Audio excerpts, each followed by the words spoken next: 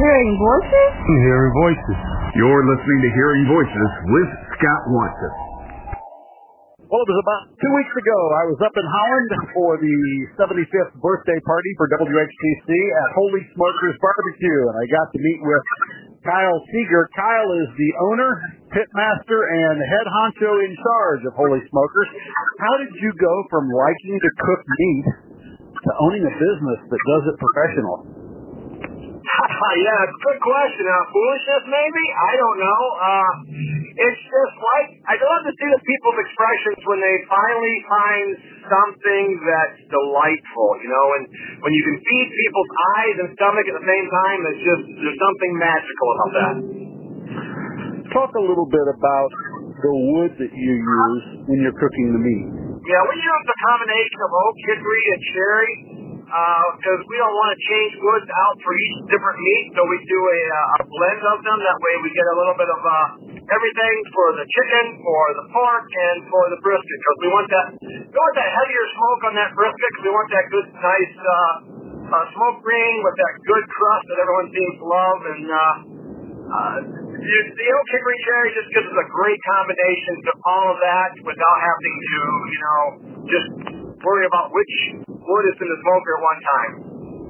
Where do you get the wood? Is that something that gets delivered to you, or do you go pick it up? How hard is it to find? It's not real hard to find. We get it sourced right here out of locally, all of our Holland locations. So we're just fortunate to have a good supplier that we can count on that gives us the quality we need. You mentioned the fact that you do a variety of different meats. How does the treatment of chicken, pork butter, shoulder, and brisket differ? Well, that's a good question. Each have their independently owned characteristics of how they cook and how the protein gets processed through the heating cycle and through the smoking cycle. Sometimes when you see chicken, I'll start with chicken because that seems to be a lot of concern for some folks. They're new to the smoked meat end of the spectrum. Chicken is a lot shorter cook time, of course, because it's a much easier meat to cook and to smoke. One thing about the smoking process, okay, with chicken, you'll notice when we temp everything, we take everything to the proper temp so we know it's good, we know it's ready to go for the customer. And chicken has a tendency to be a little red on the inside. And people say, well, this is not done. This isn't done chicken.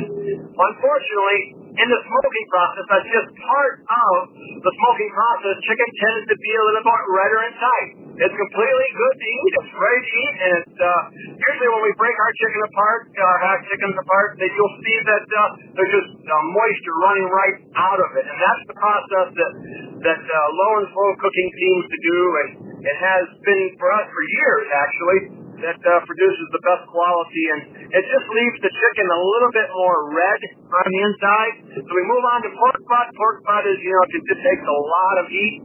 It's a pretty versatile meat. I tell people if they're learning to smoke or just getting into smoking, start with a pork butt. You can hardly screw a pork butt up if you're doing it at home. There's different variations of how it comes out, but you can't screw it up, really. It's going to be edible in one way or another unless you completely forget about it for hours and hours and hours and just burn. But, brisket is another trickier animal. It can go either way on you. You can actually overcook brisket and you can undercook brisket. Brisket, you want that nice smoke ring, that nice crust that everybody loves that I mentioned earlier, but you want it to come out where it's, once again, you can use your thermometer as a probe, but you want it to go in and come out like butter. So when you push it into the brisket, you know it's done, and it just kind of goes in with no resistance, and it feels like butter. That's the best way I can explain it to you. And then you cut that baby open and just see that beautifulness just dripping right out of it. So that's the kind of the characteristics. Kyle Seger joins me this morning on Hearing Voices with Scott Watson. We are available 24 hours a day at WHTC.com. He is the owner, proprietor, and pitmaster of Holy Smokers BBQ. They're located at 500 East 8th Street just outside of downtown Holland. What spices go on the meat before the meat hits the smoke? We have our own blends that we've designed ourselves over years and years of trial and failures and successes, however you want to look at it. But we have different, our chicken and our pork pretty much use the same rub. We call it Sweet and Sassy. It's one of our own in-house rubs. It's a combination of paprika, some salt, some spices, a little bit of onion powder, and some sugar to help bind it together to get that crust. And then on our brisket and all of our beef products, we use what we call triple B. And it's short for beef, brisket, and beyond.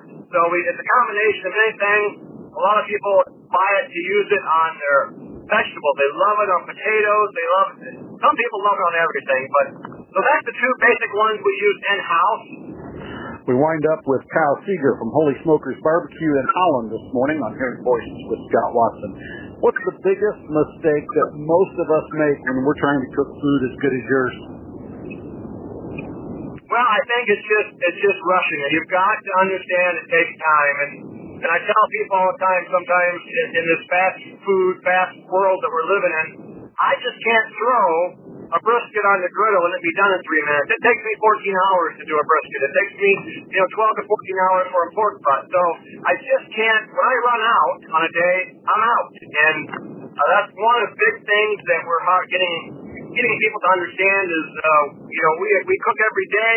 Once we're out, we're out. We try not to run out, but we do. So I would say the biggest mistake that we at home do is we rush it. We don't give it enough time to do what it needs to do. Now, there's some components out there that say, hey, we like hot and fast. We can cook a brisket in 3 to 4 hours. Absolutely, you can. It just all depends on how the taste and how you want it to melt in your mouth. Go early so that he does not run out. Kyle Seger from Holy Smokers Barbecue, thanks for the time today on Hearing Voices. Hey, you're welcome. Glad to be with you, and we look forward to seeing you at 544 East 8th Street in Holland. Sounds good. I appreciate it. We'll run this on Friday. All right. What time on Friday is it run? It runs in the morning, doesn't it? 7:42. That's what I thought. Yeah, I thought it was early. Yep. And then I'll put it up. Then I'll put it up on the website, and people can access it whenever. And you can grab that link and put it on your socials. Hey, Scott, I appreciate it. Appreciate everything you're doing for us. Thanks, Kyle. If you need anything, call me. Yes, sir. I appreciate that. Thank you. All right. Bye.